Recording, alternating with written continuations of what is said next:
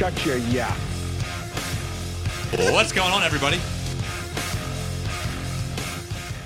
What's happening, Andrew everybody? McClutchin. This is Backstreet Sports.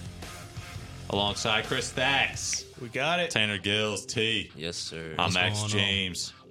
Happy to be here with you on Thursday, June 13th, and a day in which the Phillies, for the first time since April 25th, are not in first place anymore.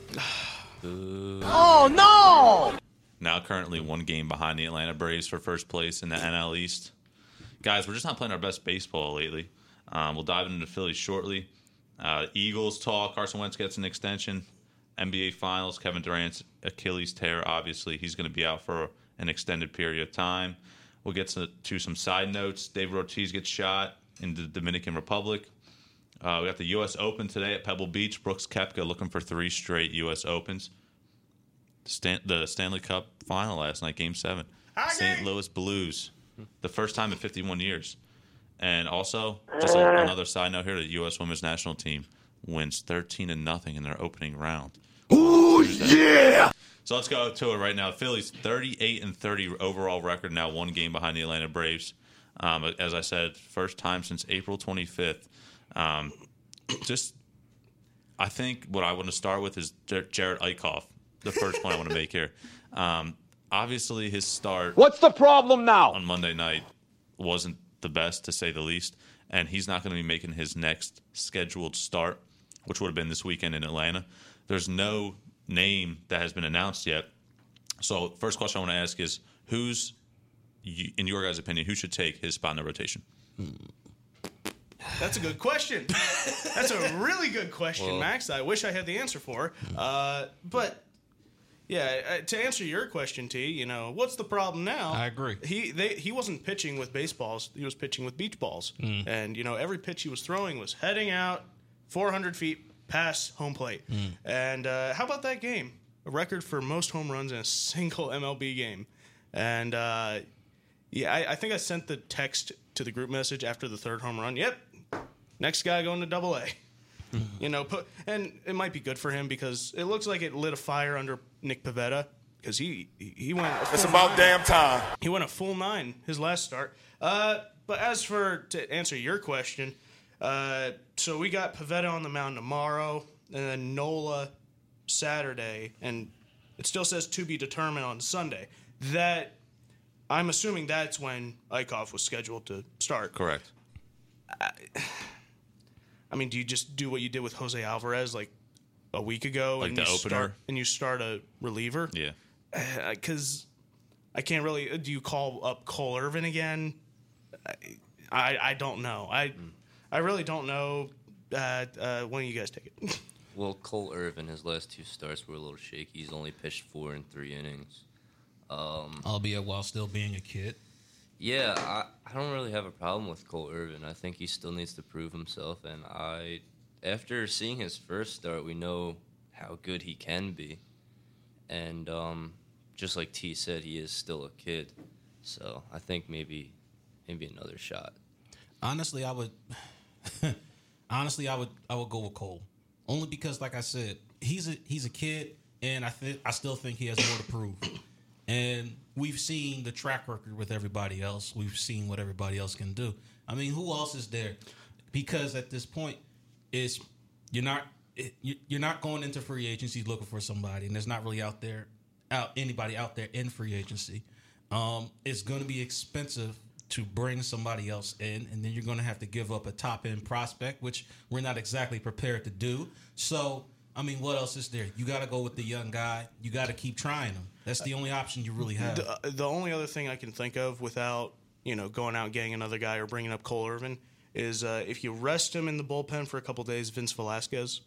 He just pitched last night. I know. For an inning. I know. Yeah. If it's only 1 inning, if you give him, he's off today. The pitching is good enough to give him off tomorrow and Saturday, maybe he can start Sunday. That's the only other option I can see. Yeah, look, the way I look at it is we got 4 guys, in my opinion, that I'm okay with. Eflin's been great this season. I have confidence in him. Pivetta came back, and he's been lights out. And then Arrieta is a veteran guy that I'm confident in if he has to start a playoff game.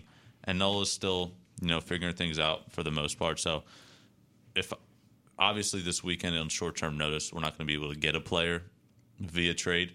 But I think if we can before the deadline, and I'm not talking about a Madison Bumgarner, just, maybe like a Mike Minor, somebody that, you can count on or rely on, a veteran guy who's been around for a long time, maybe has some postseason experience, and, kind of get one starter in here to fill out this rotation, because right now the 5th spot is basically up for grabs and no one's really latching onto it.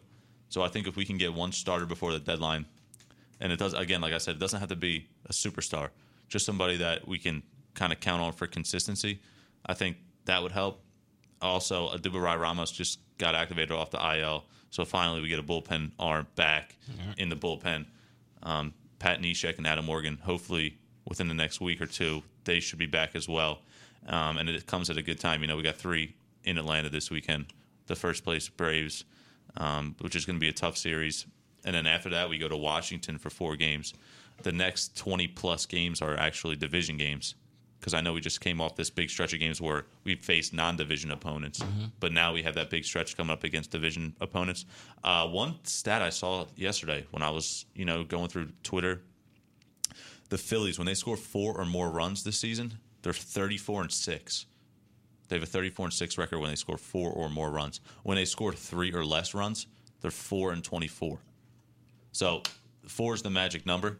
If we can, now last night we scored 0, but so obviously you're not going to win any game scoring 0. But the magic number It's stupid. We can score 4 or more runs. It looks like 34-6 record. We got a great chance to win. My next question is going to be about the top of the lineup. Cesar's obviously struggling. We've seen that now for basically since Andrew McCutchen went down. I mean, he was looking hot in the month of May in that 5, 6, 7 hole, that area of the lineup. Then he gets moved to the top of the lineup, and he struggled. So basically, if you had to pick a player right now, I know we have Roman Quinn come off the DL soon, hopefully. Who are you guys looking to fill that role? Do you keep Cesar there? Maybe he gets out of it. Do you put like a hot bat like Scott Kingery up in the top of the lineup? What do you guys think? Well, now you're not in a stretch to now start experimenting. Like you said, we got some division games coming up, and now this ain't the time to start, playing around with the lineup at this point. You want to have your lineup completely finalized at this point. I'm going to suggest something that we said last week, and I completely agree with what Chris said, and that was to put JT Realmuto at the starter, at the 1 spot, because he's been your most consistent hitter. He's been clutch in a lot of situations. And frankly, you really don't have a whole lot else in your lineup. I wouldn't put Scott Kingery there because of his youth, but my suggestion would be JT Realmuto. JT's not a bad bet. I know a lot of people may be against that just because he doesn't have the speed. He's never been a leadoff hitter before in his career, but he's a true professional. So, but what you're looking for, like at that 1 spot, it's not just you're not just looking for speed. You're looking for consistency hitting. You're looking for patience, and those are the things that sometimes get overlooked. The first thing we want to look at is is he a speedy guy? Can he steal the bases? But you also look at, can he work that count against the pitcher? Is he patient? Is he going to swing at the first thing that he sees? Right. Is he going to play mind games with the pitcher a little bit? Like, does he understand his assignment? That's one of the main responsibilities of being the number 1 hitter in the lineup, not just having speed. So, yes, while JT Realmuto doesn't necessarily have the speed that we're looking for, he can still add value with his at-bat presence. I appreciate you giving me props for saying JT Realmuto should be at the top of the lineup, but it don't happen often. That was actually, Max's suggestion. But I won't take credit. We're on the same page here. Okay, are we? Yeah, because last week I did say Scott Kingery just because I'm crazy and he has a hot bat right now. But when you really step back and you try to look at the whole picture, I don't think it's a good idea to put Scott Kingery up there. I mean, of everybody we have available to us on this team, JT does seem like the right guy for now, at least, because.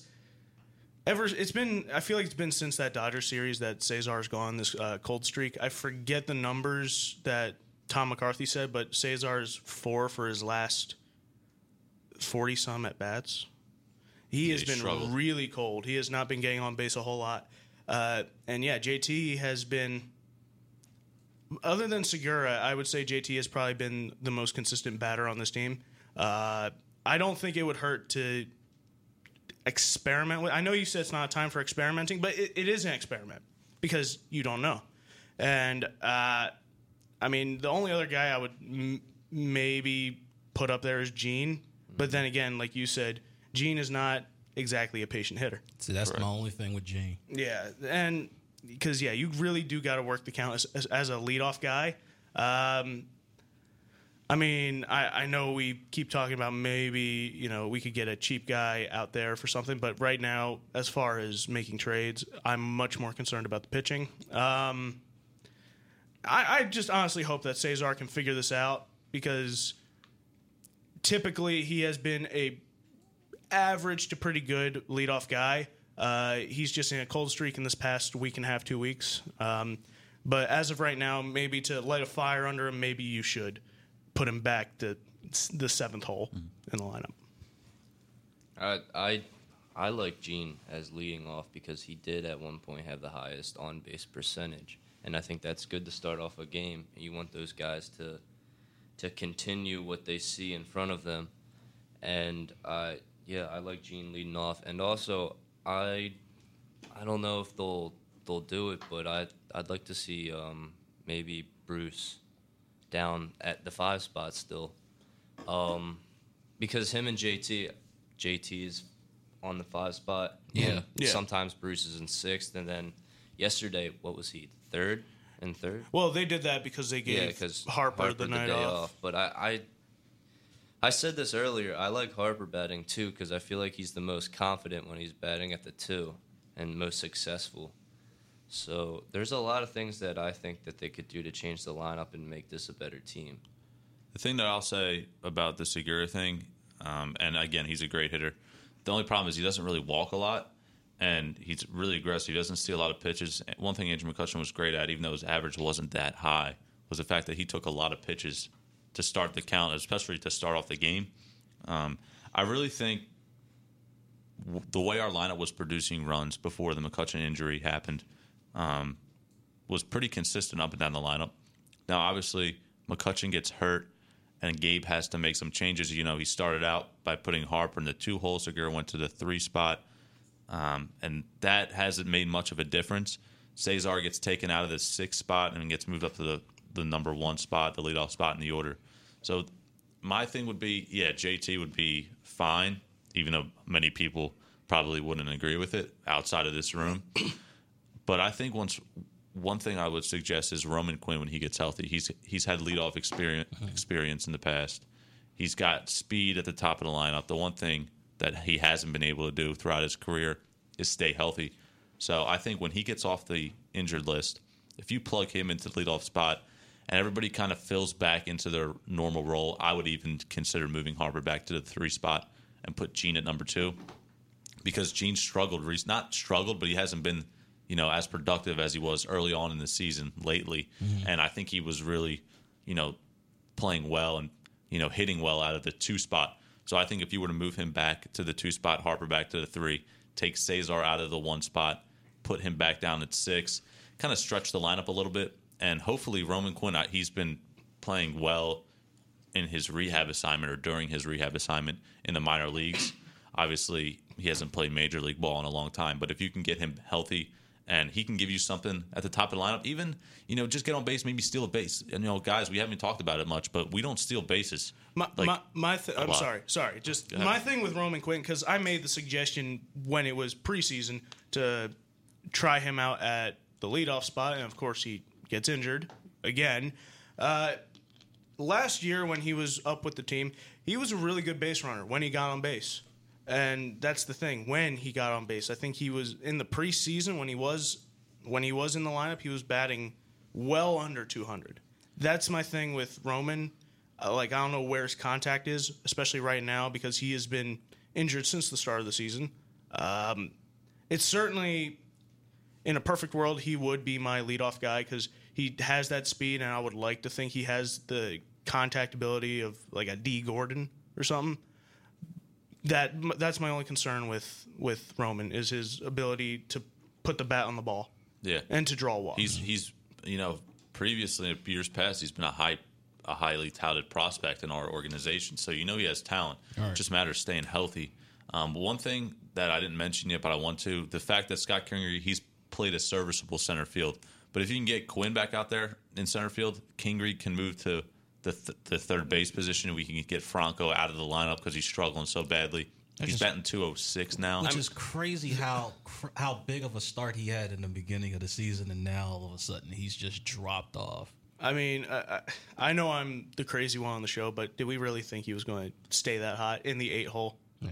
I didn't really. Honestly, I thought the way he started out, it wasn't just a game or two. It was an extended period of time where he was playing well. Yeah, there was a time where he was leading the team in home runs and RBIs. And, yeah. Listen, he only has 9 home runs. That's ridiculous. A man with his power, he should have more than 9 home runs. I know he's hitting in the 8 spot, but still. Would you, none of the teams in the league are stupid, but would you, if you get Roman Quinn back, you get him healthy, and, you got Adam Hazley as, you keep him up here, for the long term as a bench guy, do you shop around with Maikel Franco? See, the only problem with that is 2 things. One, we're going to get next to nothing for Franco if we trade him the way he's playing right now. That's what I was thinking. 2, I don't really want to mess with Hazley's progress. I think they want to get him regular ABs. I don't think they want to use him as a bench piece. They kind of want him to be like an everyday player. He's the number 7 overall pick a couple of years ago. So those guys aren't bench bats. And I know what you're saying now because our bench is so thin. Hazley would be an upgrade there. I don't know if the general manager Matt Klentak would go that direction. But Sean Rodriguez and Phil Gosselin are giving you next to nothing on the bench. Originally, Jay Bruce was supposed to be that guy until McCutchen gets hurt. So, do you then just keep Nick Williams up here? Because he was sent down a little bit ago. Granted, yeah, he did get 2 of the 3 hits last night. Yeah, right. Which is crazy. Yeah, you are making sense because you are the smart one on the show. We're all smart, Chris. We're all smart. It does. Shut up. It does make sense to send Hazley down. I know. With me, it's just wishful thinking. If someone puts the decision in front of you, who are you sending down to play long term? Not long term, but regular at bats in AAA. Nick Williams or Adam Hazley? It's going to be Adam Hazley. But that's not going to happen until I think Roman Quinn is 100%. One thing about Nick Williams, I will say, looking at his stats last night, because he hasn't really done anything this year. We've talked about him, but when we talk about him, it's all negative things. Right. I looked up his career stats. He's batting like close to 270 for his career. He had 17 home runs last year. Majority of them coming off the bench for us. Obviously, he hasn't been the same player coming off the bench this season, but that's why I'm so surprised that so many people are ready to give up on him. He's a young guy who has only 1 full year of MLB experience. Yeah, we forget about it, but he was going to be our opening day right fielder until we signed Bryce Harper. Yeah, and because I remember he's 14 for 75. Because we were discussing this. 17 home runs last year. That's the one thing that's. How many home runs does he have right now? It was 1. It was he's not getting everyday playing time. No. And he's been up and down in the minors a couple times. And we were talking about this, I think it was the show before the Phillies actually finally signed Bryce Harper. We were talking about the lineup, and you were looking at me crazy when, and don't get me wrong, it is crazy to put Nick Williams at the number 3. Right. But it's like, who else are you going to put there? You're going to put Hoskins 4, or who knows, maybe you put Hoskins 3, Williams 4. Because it's like, well, Williams is struggling. Listen, for my personal experience playing sports growing up, there was a time when, every coach has rotations, and I'm relating this to basketball now, but coach goes through rotations, and basically when you're not getting the playing time that you want, such as I was during my high school career for a season, I think that when you're going up to the plate, you try to do too much. Like when I would get out on the court, I would try to do too many. I would try to do too much. It's almost like I need to get noticed. I need to do something to get playing time. Nick Williams may feel like he needs to get on base every at bat. He's swinging for he needs to, he needs to do something to wow the coach or the manager in order to get playing time, and that can mess with a guy's mental focus. I feel like when we see him struggling up there, I know he has. We've seen him. He has talent. He's been up in the major leagues for 2-3 years now, so it's not like he doesn't have talent. I think it could be a mental thing where he's just trying too hard at the plate. He needs to get noticed. He feels like, I don't want to keep getting sent down to AAA. I want to stay in the majors. And on that note, he just really needs to learn how to just play his role. I mean, look, your time is going to come, whether it be with this team or the next team. But if you're thinking like that at the plate, then that's the wrong mentality to approach the plate with. I don't think that he can help it, though. Because this is another thing. This is another reason why I think Bryce Harper has really dropped off when it comes to his offensive stats. When you compare his stats from 2014, 2015 to now, it has severely declined. Now, do you think that's just the pressure of being one of the top 3 guys in all of baseball? Or do you think it's just, I don't know. I don't know. You're shaking your head. The game's changed. Tanner's getting pissed right Yeah, but the game has changed with more home runs. More guys hitting home runs. Balls. I feel like the balls. I was listening to the discussion or this topic the other day. Something with the balls. I feel like, man, they're just when somebody hits them, they just fly out of the ballpark. Now I don't know if they're doing something with them. Do you think that that they're juiced? Maybe they got Tom Brady looking at those baseballs. And that's a serious question because I'm sitting there thinking to myself, man, look, if you look at the stretch of home runs being hit from even just a couple years ago, like 2010 to now. Yeah. I mean, it's just skyrocketed. And I don't know if it's because you can't just look at that and say, oh, they're hitting the weight room a lot more. They're just hitting it now. I'm pretty sure last year it was the most home runs ever hit in an MLB season. Or was that the year before? The year before. It was the year before, where Trumbo led the freaking league in home runs. So Mark Trumbo. I don't know. Back to the Nick Williams thing. You originally asked, should Nick Williams stay on this team, as a bench player? My thought would be possibly, depending on. I mean, when I look at this, if I can get Scott Kingery back to third base in any way, and get Franco out of the rotation, and I don't know if you want to have him have a pitch hit appearance here and there, he'll give you probably next to nothing. We've seen that for almost 2 months now. But I think if we can get Scott Kingery back to third base, Roman Quinn, see what he gives you when he gets healthy. If you don't, or if he doesn't produce for you, go out and try to get. You don't need to get, like I said, a superstar. Just get a guy in there that has postseason experience or is having a good season, but you don't have to give up the whole farm for him. Two more things I want to address before we go on to another topic. Something that I when it comes to baseball that has always gives me a good feeling is guys getting out by contact. And what I mean is last night the dude, what's his name, Merrill Kelly. Jeez, 30-year-old rookie. Only 5 strikeouts, yeah, but I'm seeing like Bryce Harper comes up to pinch hit, and it's a fly out. And don't get me wrong, he laced it. He laced that ball right to center field, hit hard. Yeah. And it's still an out, but it's not a strikeout. And then like with Maikel Franco, I'm pretty sure he did go 0 for 3, but I think Merrill Kelly only had 4 or 5 strikeouts. Yeah, he only have. So I mean, at least they're making contact with the ball. I'm trying to look at positive light. Right. But it's still not a base hit. Yeah, I know, but it's still making contact. It's better than a strikeout. That's almost like it's better than a strikeout. It's almost like the argument that I have with pressures versus sacks in football. Like, okay, you put pressure on the quarterback, but you still didn't get the job done because you didn't sack the quarterback. The same thing here. I'm sorry. I hear what you're saying. No, but I hear exactly what you're saying about contact. Okay. Yes, they're making contact with the ball. Freaking beautiful. They're still getting out. Once upon a time when I played baseball as a child, I was going through a big slump. I was like 0 for 8 or something. And I was like, oh my gosh, the past 2 games I have nary to get a hit. And you gotta make some changes. Oh yeah. And guess what? I went up and I crushed the ball like 3 times. All 3 times it was a fly out, but I was like, you know what? At least I made contact. And then the next game, 2 for 3. I was like pretty proud of myself. You go. So you're the reason why all this stuff can relate somehow. We can all relate it. We got some personal stories. What? We can all relate. So you're the reason why we have participation trophies now in sports. Oh yeah, it's like they didn't start it before we were born. Calm down. I'm just saying. And the one last thing I want to address, your idea of getting a guy like Mike Minor. I don't hate the idea. The problem is the Rangers. Yeah, they are 9 games behind in their division, but they are just holding on to that last wild card spot. So they're playing well. They're recently. not a team that I don't think is going to be selling, at least yet. Right. So I mean, I don't hate the idea, but I don't think a guy like that though, not like a Madison Bumgarner. Even though Mad Bum hasn't had the best season, but if we can just get a number 3, a number 4 in a rotation, even like another like Arrieta at this point in his career, not from a couple years ago, and just plug in a guy that you can count on. I think it would be more likely that the Giants would look to shop him just because they're dead last But they're in the National League West. They're going to be asking for everything. Yeah. Which I don't want to give that up. One, because this year's probably realistically not our season. No, not to win it all. But if we can get another starter and fill out our rotation, because the way Eflin, again, 8 innings last night, he struck out 9 guys.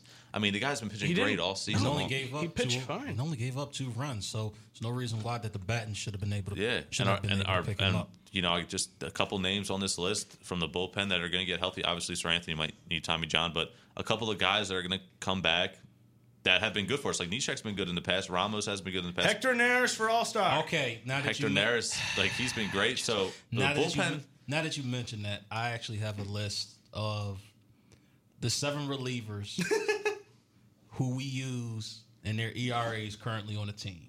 Suarez, 9. Garcia, 7.36. Davis, 5. Velasquez, 5 as a reliever. Nicasio, 4.78. Hammer, 3.86. Alvarez, 3.7. And Hector Neris.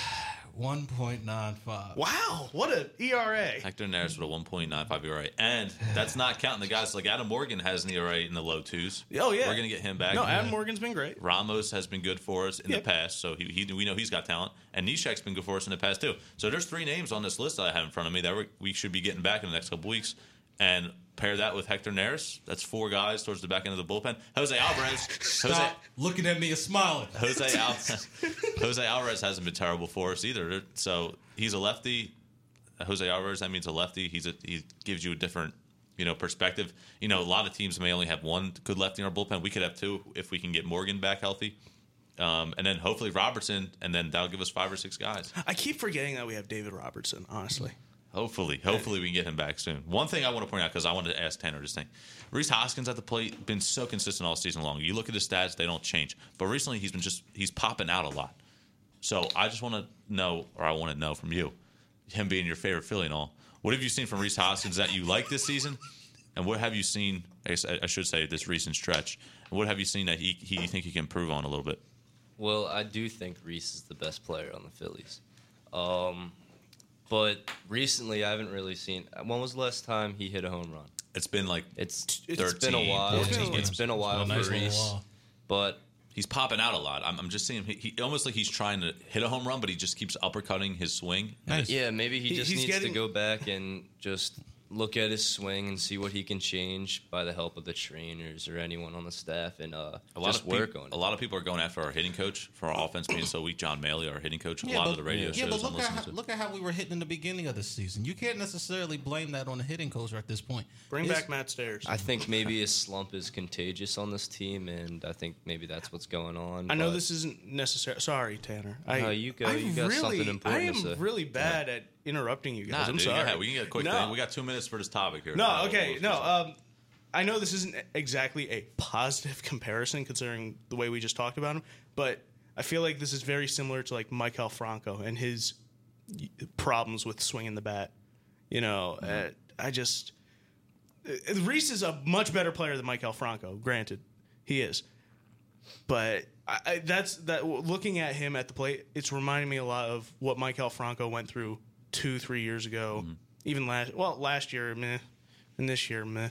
But I don't know. I think he just has to figure it out. Yeah.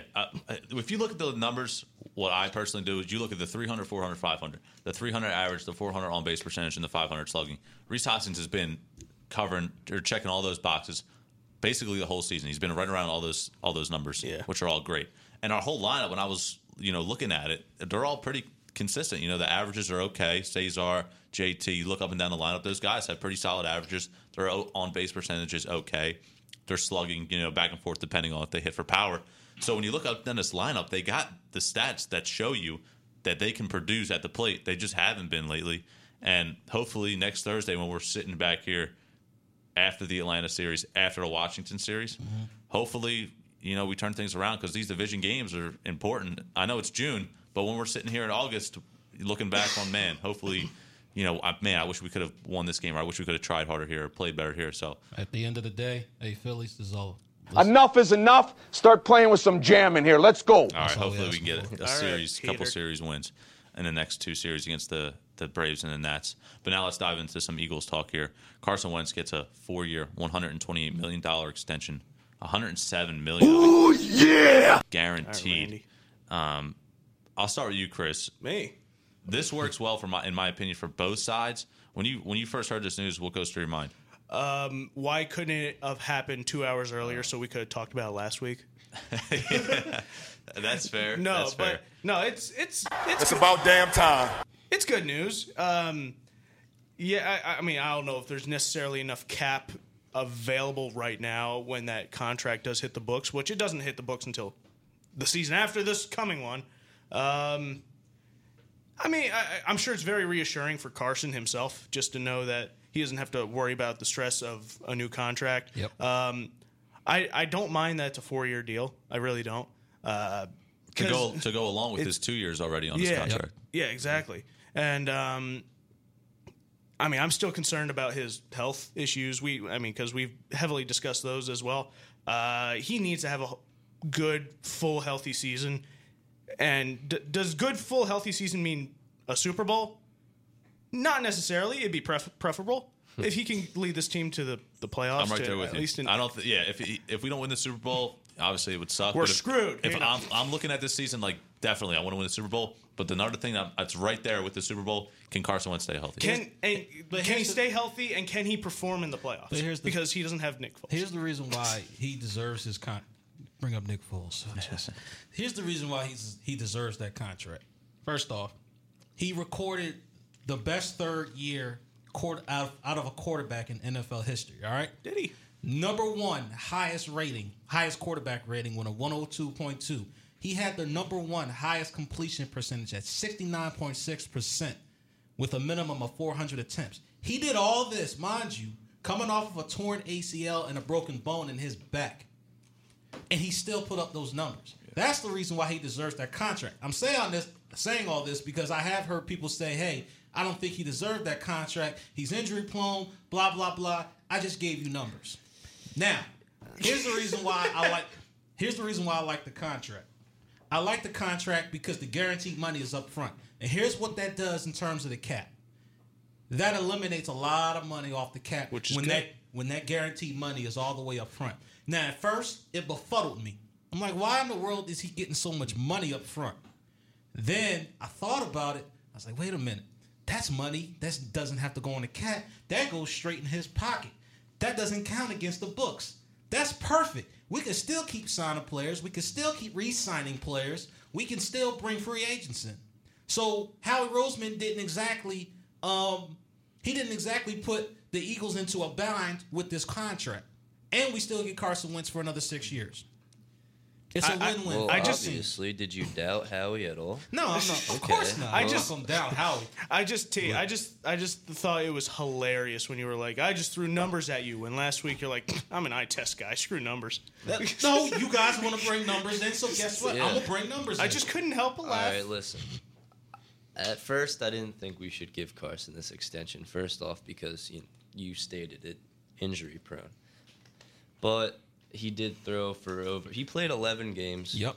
And he threw for over 3,000 yards, 21 touchdowns, 7 interceptions. That sounds good to me. That sounds real good to me. And he didn't play the rest of the 6 games, and still put up the numbers that he did. And then with this contract that brings him to 2024, and he'll be there, and we can. Hopefully, if he doesn't get injured, we can stop worrying about our quarterback position. And we do have other players that are here for 3 more seasons, like Zach Ertz, Fletcher Cox, Jason Kelsey, Lane Johnson, Brandon Graham, Alshon, Malik Jackson, Deshaun Jackson, Nigel Bradham. And it's like I feel very comfortable with this. This contract made me feel comfortable for many different reasons. And that's what I'm saying. Like you have your core players locked up, and you have your franchise quarterback locked up. It's a win-win situation, and you can still bring people in as you're getting older, as players are getting older and players are ready to move on. I mean, hey, listen, this is the price for a franchise quarterback now. Yep. You got to give him $100+ million. T, I like the point that you made with the guarantee money up front. Now, I think the one thing about this contract that makes it interesting is that now I'm worried about the other two quarterbacks in the that came out with him and what they're going to get. Yeah, you do. That's a good point you bring up because I saw a stat the other day. We look at Dak Prescott's numbers up and down the board. They're better than Carson Wentz's in a couple categories. Completion percentage is one of them. So the agent for Dak Prescott can show. Look at the stats from Carson Wentz compared to Dak. You should be getting more money. But here's the reason why I say you can't necessarily just look at stats. Where did most of those numbers come from with Dak Prescott? Since Dak Prescott came to the Cowboys, he's had an entire team around him from day one. I mean, honestly, if we were drafted by the Cowboys back when... No, thank you. back when Carson Wentz and them was drafted, okay, and we played behind the wall of China. Okay, we had the wall of China as our offensive line. You had an all-pro in your rookie season. You had an all-pro tight end. You had an all-pro wide receiver, and you had a pretty stout defense. How would you perform? Let's be honest. Carson Wentz came in with no wide receivers, a so-so offensive line, and a rebuilding defense. And You're still not wrong. perform. This deal reminds me a lot of the Bryce Harper deal with the guarantee money up front. And then the spaced out, average annual, salary or value, whatever you want to call it. So yeah, again, I like the point there. I like to see what these other guys get, especially Dak Prescott. One thing I do want to address though is Malcolm Jenkins said he outplayed his contract. We all agree that he probably has, but at this point in training camp, mini camps, all that stuff, do we really want to negotiate with him? No, I agree with him. I completely agree. I got some more numbers. Ooh, now he is the 9th highest paid safety currently in the NFL. Now, here are the safeties that are paid more than him. You have Adrian Amos at $9 million a year. Devin McCourty at $9.5 million. Harrison Smith at $10.25 million. LaMarcus Joyner, $10.5 million. Rashad Jones, $12 million. Earl Thomas, who just got signed to the Ravens, $13.75 million. Tyrann Mathieu, $14 million. Landon Collins, $14 million, which I'm not the biggest fan of Landon Collins because he's an in-the-box safety. So why not pay him you what could his argue that all just those due? names are better than Malcolm Jenkins, though, in my opinion. But did they play as many snaps as Malcolm Jenkins? No, I agree with what you're saying. The value that Jenkins brings to our team is maybe undervalued at sometimes, because he plays so many snaps. Sometimes, he's the only guy back there last year because we had so many injuries. So I do agree with what he's saying, but the names that you mentioned, they kind of deserve what they have, in my opinion. And since 2014, Malcolm Jenkins has played in 80 games, where the next highest person that played the next highest games was Devin McCourty at 78. He's played in every single game. He hardly comes off the field. Yeah, he is Mr. Consistent. I've always been in the field of just paying players their just due. I agree. I think he should be getting paid more. I think what he brings to this table for our team is sometimes we look at it and we're like, man, okay, we got especially last season, we got Jenkins out there, Malcolm Jenkins out there, and who else? Exactly. I feel like the only, in my opinion, he's the most important guy on this defense. I think even T said that before. The only guy who comes close is Fletcher to me. I also love how versatile he is because, that Super Bowl year, he played a lot at safety, corner, and linebacker. So he is a very versatile guy, and the guys seem to love him in the locker room. I know that's locker room stuff though. He's definitely a guy I would like to keep around. Okay, I think two things I want to point out right here: Carson Wentz's contract. The 4 years and $128 million. I was looking at other comparisons. Like Garoppolo's getting paid $37 million per year, and Carson I think will only be getting paid $25 million a year. So again, with the average annual salary, stretch it out over that many years, and having the guarantee money up front helps us, like you said, too, with signing players. Yep. The last topic I want to talk about for the Eagles, the last thing I have here is the positions of weakness. I know we compare this team to 2017, maybe even last year's team with the talent, all kind of around the same. We got different players in here, but we know we're a really good team. We're probably a Super Bowl contending type of team. But when you look at this team, defense, offense, special teams, is there anywhere you guys point to that you say, man, I wish we had maybe a little bit of an upgrade at this position or that position? I'm going to point to a position that Tanner said some time ago. and that was at defensive end. Kicker. Oh. Really? What? Really? Come on, stop it. What's the matter with you? What? What's the matter with you? Why do you say defensive end, T? I say defensive end for the same reasons Tanner gave, and that was who do you have behind Derek Barnett, and who do you have on the other end? Yeah, it's true. I mean, the injury possibility scares me because if who do you have behind Barnett goes down, Graham and Derek Barnett. Yeah. Because remember, we like to rotate our defensive line. Now, defensive tackles, we are set. Hassan Gradway, Malik Jackson, Fletcher Cox, we are set at defensive tackle. But who do you have behind that defensive end? Schwartz doesn't like the blitz ever. We got to get 4 there. Exactly. So it's going to be tough. These guys are going to be playing a lot of snaps, and it only takes one injury for us to get in trouble. Growing up seeing Jim Johnson's defense, that disturbs me not blitzing. It's possible that some of these guys we drafted can take a step forward. I know Josh Sweat. A lot of people are looking at him like, man, he might have to play some meaningful snaps for us. We draft him in the 3rd round, or 3rd or 4th round. So I think if we can get maybe Sharif Miller, I know he's young and he's he doesn't have his feet under him yet. He's kind of raw. He's a raw talent. Right. But some of these guys may have to step up. They don't have much of a choice but to step up because who else do you have? Yeah. I mean, behind them is Joe Osmond. I know everybody's been piping him up in OTAs and mini camps, but that doesn't inspire me because I don't physically see him. Mm-hmm. Yeah, I agree.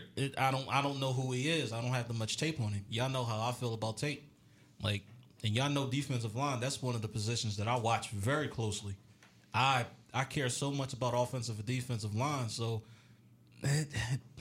who do you have at defensive end behind your first line? You really got 3 names back there. You have Derek Barnett, Brandon Graham, and Vinny Curry. And that's it. Yeah. And even then, Vinny Curry came off a season where he had a high ankle sprain for the majority of the season, and he only put up 2.5 sacks. Yeah. So how productive is he going to be? I just like him. I think he's going to have a solid season based on the fact that he's back in the system that he played well in 2017. Okay. You can give me that. But that still doesn't ensure confidence in me. I need to physically see. Have you improved from last season? So pessimistic. Shut up. Well, a problem we did have before the Shut your yap. was at cornerback, and hopefully everyone's more healthy than they were last year. But who are you most confident about in the backfield? Who am I most confident about? Avonte Maddox. That's who I'm most confident about. That kid came in the secondary or the running back secondary. In the secondary. That kid came in as a 4th round draft pick. First off, he came in and played slot corner and did fairly well. Then the Rodney McLeod injury happened, and then he had to play safety.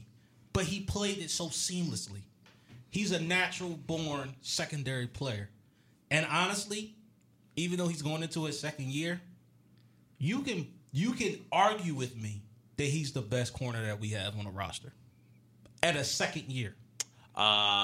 I don't want to argue with you because I think it's pretty straightforward that Ronald Darby's our best corner.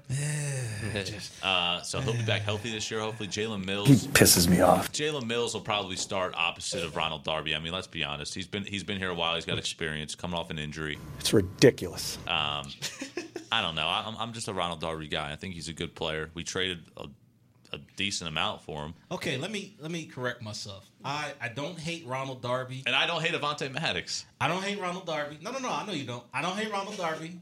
I like he has pretty good coverage skills. My only problem with him is he can't tackle to save his life. I'm worried about Jalen Mills and in this defense, that's worrisome. Now, the problem with Jalen Mills is he's really out of position. He really shouldn't be playing corner. He should be playing safety. We've addressed that. But for some reason, I don't know why, but I see them starting Jalen Mills and Ronald Darby at the corners, which will be a huge mistake when you have young corners, I think, that can complement each other and play better than those 2 duo players that you're going to put out there come day one. I just think the coaching staff likes Jalen Mills' size. I think so what? He's a 6+. Yeah, I know, but we have our corners are. Our corners are, for 6'3" is not 6'2", whatever he is. No, he's 6 foot. That's it. He's only 6 feet tall? Yeah, he's only 6 feet. He's I'll have to look just that as one tall up. as me. I'm on the job. All right. But I think I hand slapped if he him can be during the healthy, parade. I think he was hurt. He was playing a little. I mean, everybody in football towards the end of the season, especially, they start playing hurt. But I think if Jalen Mills can get, is healthy, and he's a guy that can't just play at 50, 75%. If he wants to maximize his skill set, he has to be 100% healthy. The one thing about him, I agree, he should probably be be playing safety, but he's not. And I don't know how much confidence I have in him as a starter, but None. Nope. But Hey, we got to roll with it. This is what it is. This is what Howie put together and assembled. I still have confidence. I think our offense is going to score a ton of points. You hit the nail around the head. 6 foot. Is he 6 feet? Wow. Yeah. He's taller than that. He's got 30 career pass deflections too, There you go. There's the Wow. Chris. Man, that's on the stat. ludicrous. Wow. and 1 defensive touchdown. I remember that one. Yeah, I remember that one too. Well, I do think before San the trade Francisco. deadline, we end up trading a cornerback that might be important to us right now, but I Really? think something's going to What happen. about Crevion LeBlanc? That's my He's a very prediction. That's your trade prediction. Yep. LeBlanc. Crevion LeBlanc is a very underrated corner. I like his game. I like when he came in at the end of the season and the secondary really started to shape itself. I like his confidence. He's got a lot of He confidence. does. He out there plays hard. He has a lot of swagger. Remember, he's the one that got that interception in that Saints game in Yeah. the playoffs. Yeah. Like that dude's got a lot of swagger. And he is very He's underrated playing well player. towards the end of The the season. small guys stepped up a lot in the playoffs when we needed them to, and And that's how I feel. Like I feel like your starting corners should be Sidney Jones, Rasul Douglas, and you said mix up Crevion LeBlanc and Avonte Maddox. And We got a lot of guys in that secondary, and You do. it's just a matter of who wants to step up and take the reins. you do. Honestly, that's who I think y'all should start. Period. All right, let's dive into some NBA talk here. Last topic of the day. Game 6 tonight in Golden State. The Raptors lead 3-2. First question, do the Warriors survive tonight, and do we go to a Game 7? Oh, I've been waiting for this topic. Oh boy. What do we got? Real Look quick. here. Fire away. Look here. The Raptors made a huge mistake. Why did the coach call a timeout? Yeah, when they went 3:05 on a left in the fourth quarter. 10-0 run? He called the timeout. When Nick you Nurse. called the timeout, you gave the Warriors life. The Warriors are like the Patriots. You do not take your foot off their throats. When you are ready, when you want to finish them off, you finish them off. Do not give them a single dose of breath, because the minute you do, you messed up. They messed up. They're going to come now. The Warriors are home. They're going to take it to a Game 7. And what's going to happen? I ultimately think the Warriors are going to win, like I said, in Game 7. So you think the Warriors win the series and three-peat? yeah. I think they're going to three-peat. What about you, Tanner? What do you think? Warriors in 7. Wow. Yes, sir. Chris, I just can't see Golden State. Come on. Thank you. All right. I just like can't. it. No, I didn't finish my sentence. Oh no! I can't see Golden State losing at home again. I just can't. Man, I don't know. I was so confident in the Warriors just taking the series easily, but the Raptors have not made it easy for the Warriors. No, they haven't. No, they have not. But when I watch, I just see the Raptors as a more complete team, so I think I'm switching sides here. I think I'm going Raptors in 7. I think the series ends tonight. I think the Raptors wrap this thing up tonight. Realistically, I do think the series ends, but I don't. listen, I think it would be so cool.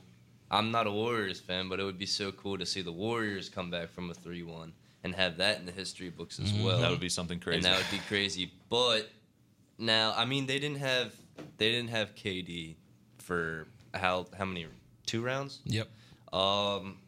And so that didn't really affect things up until this series, really. And since we're on it, let's talk about this KD injury and how they brought him in way too soon. I agree with that. Not way too soon, but a game too soon. And it's just so tragic Is an outrage. what happened. And this definitely affects his future with other teams, I think. Yeah, when he goes down, we kind of knew it, obviously. I didn't know it was an Achilles. I know he was grabbing his Achilles, but he was grabbing his Achilles when he originally got hurt, and we found out it was just a calf strain, so I figured maybe he just re-aggravated it. He got up kind of the same way, couldn't put any weight on it, was kind of, limping off. So, obviously, nobody knew until the MRI results came back. And I wanted to ask you guys, was this more of to blame KD himself for, wanting to come back, wanting to three-peat? Or do you think the Warriors were like, you know what, man, we want the three-peat. We need KD out there. And they rushed him back a little bit. I think it was both. I really do think it's both because no professional athlete's like, no, I'll wait it out a little longer. When you're in the position where you're on the brink of elimination, I don't think any professional athlete will ever be like, no, I'm going to sit. They just have way too much pride. Because professional athletes are all, they're different people. Like people say, we just look at them as robots. We don't look at them as people. Which is, kind of sad to say, but I don't think any professional athlete's going to take a seat. I was on the whole side of the Warriors wanting KD back, and they kind of rushed him back until I saw Durant's Instagram post yesterday, and he almost was saying, like, I wanted to come back and three-peat. I know I wasn't 100%, but I wanted to come back and help, my teammates, reach another NBA Finals. So I do agree with you. I think it's both sides here. Look, the doctors cleared him, and he said he wanted to play. He knew the risks. T, we talked about this. No sports doctors are smart doctors. They're not. But guess what? They cleared him. They sure did. Now, I'm going to go into another reason why I say the Warriors are going to win, and it's called karma. Now I'm about to go on a rant. Oh, okay. Now I am pissed off. I'm about to go on a rant. Let's do it.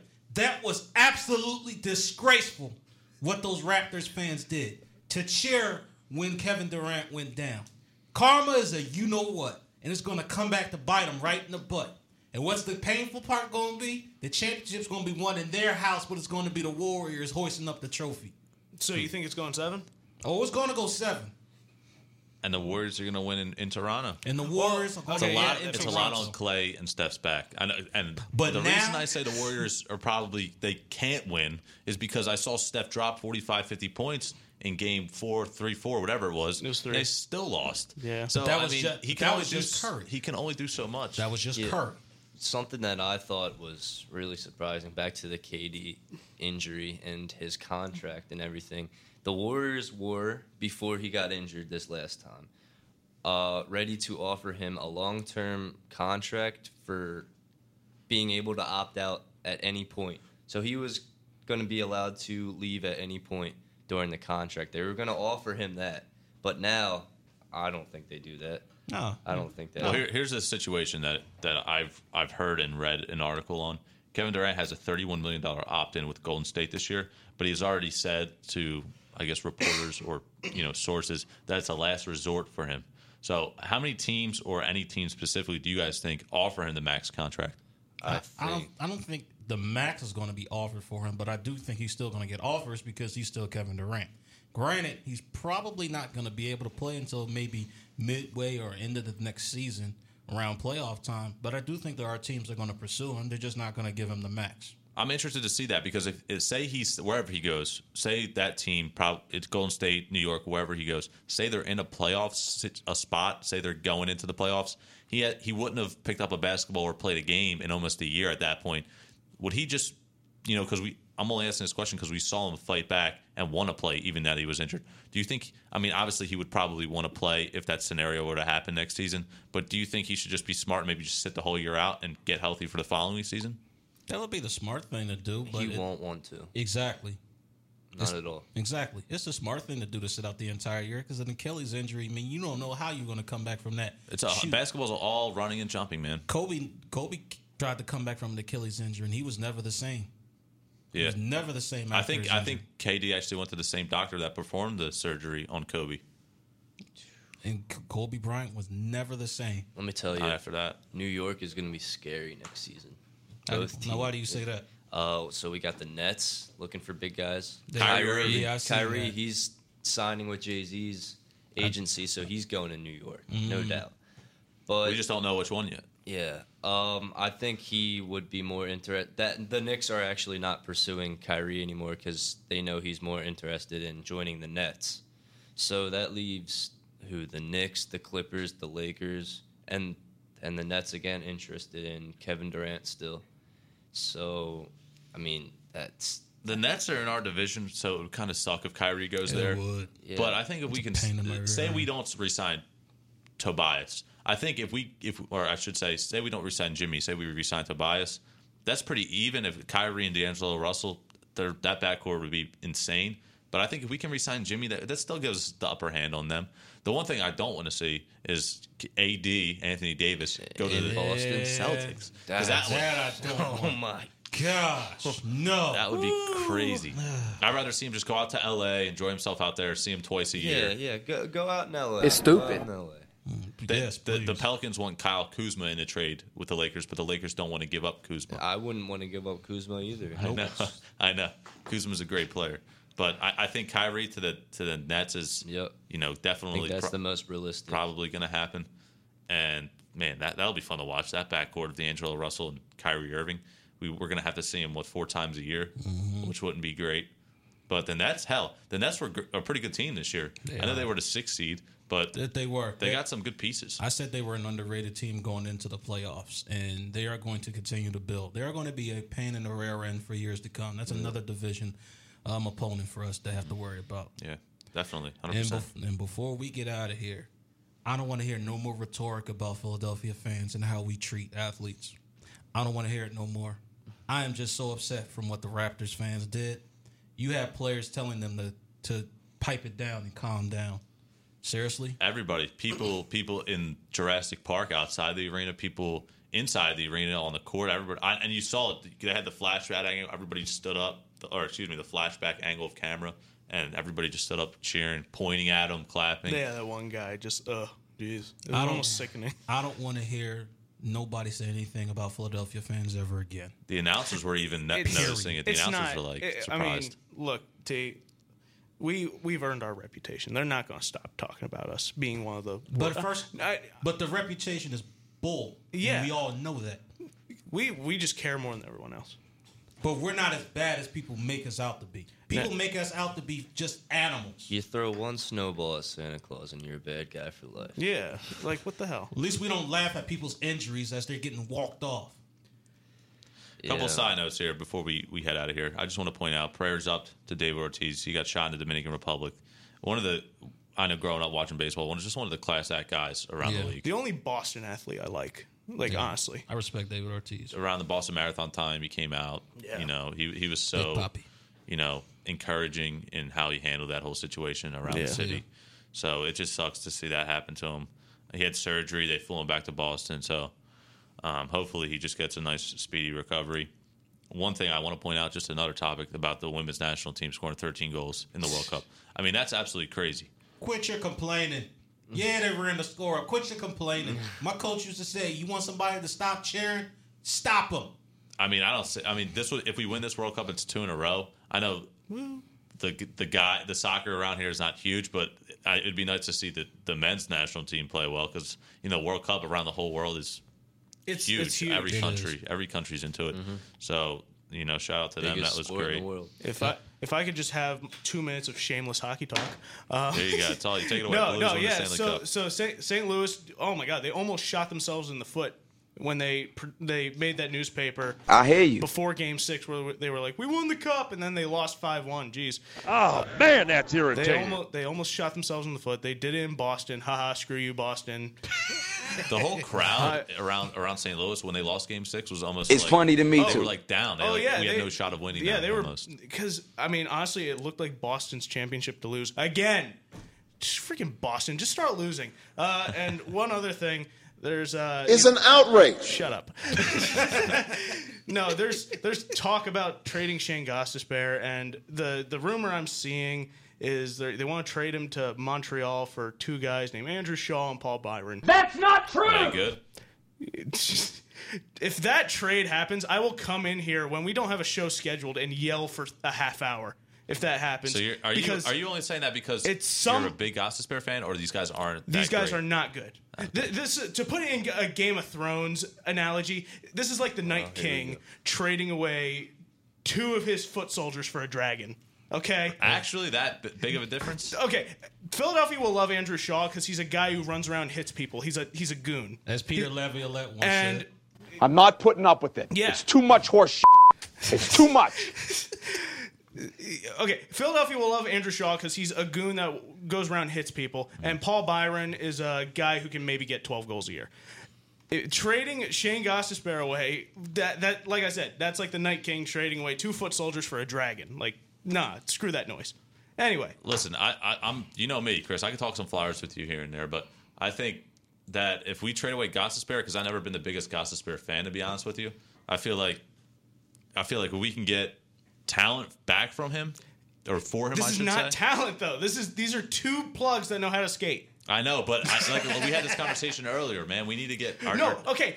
That's another thing I wish I could argue with you. Look, we've been we've been getting assets since 2014. I'm sick of gathering assets, getting draft picks. All right, we've been doing it since 2014. I think we need to rebuild. I told you we need to rebuild. We've been rebuilding since 2014. Yeah. We are loaded in the minor leagues. I want to point out to you that the St. Louis Blues were in dead last place on January 3rd. Yeah, they sure and were. And they came back and they won. brought Craig up Berube. some goof named Craig Jordan Berube, the head coach of the St. Louis Blues, is now a Stanley Cup. Everybody who leaves the Flyers just goes and wins a cup. They brought up some goon named Jordan Binnington, who suddenly just happened to be a good goalie. Like, what the hell? Yeah, I know. Boots to asses. There's like 16 names I saw that like the Flyers like got rid of, and now they're Stanley Cup yeah, champions. Braden Shen. Chemo team in it a couple years ago too. All right, fellas. It's about damn time. Backstreet Sports every Thursday, 11 to noon over the summer. We'll see you next week. ThackerPortfolio.wordpress.com. That's right. Visit that site. You big dummy.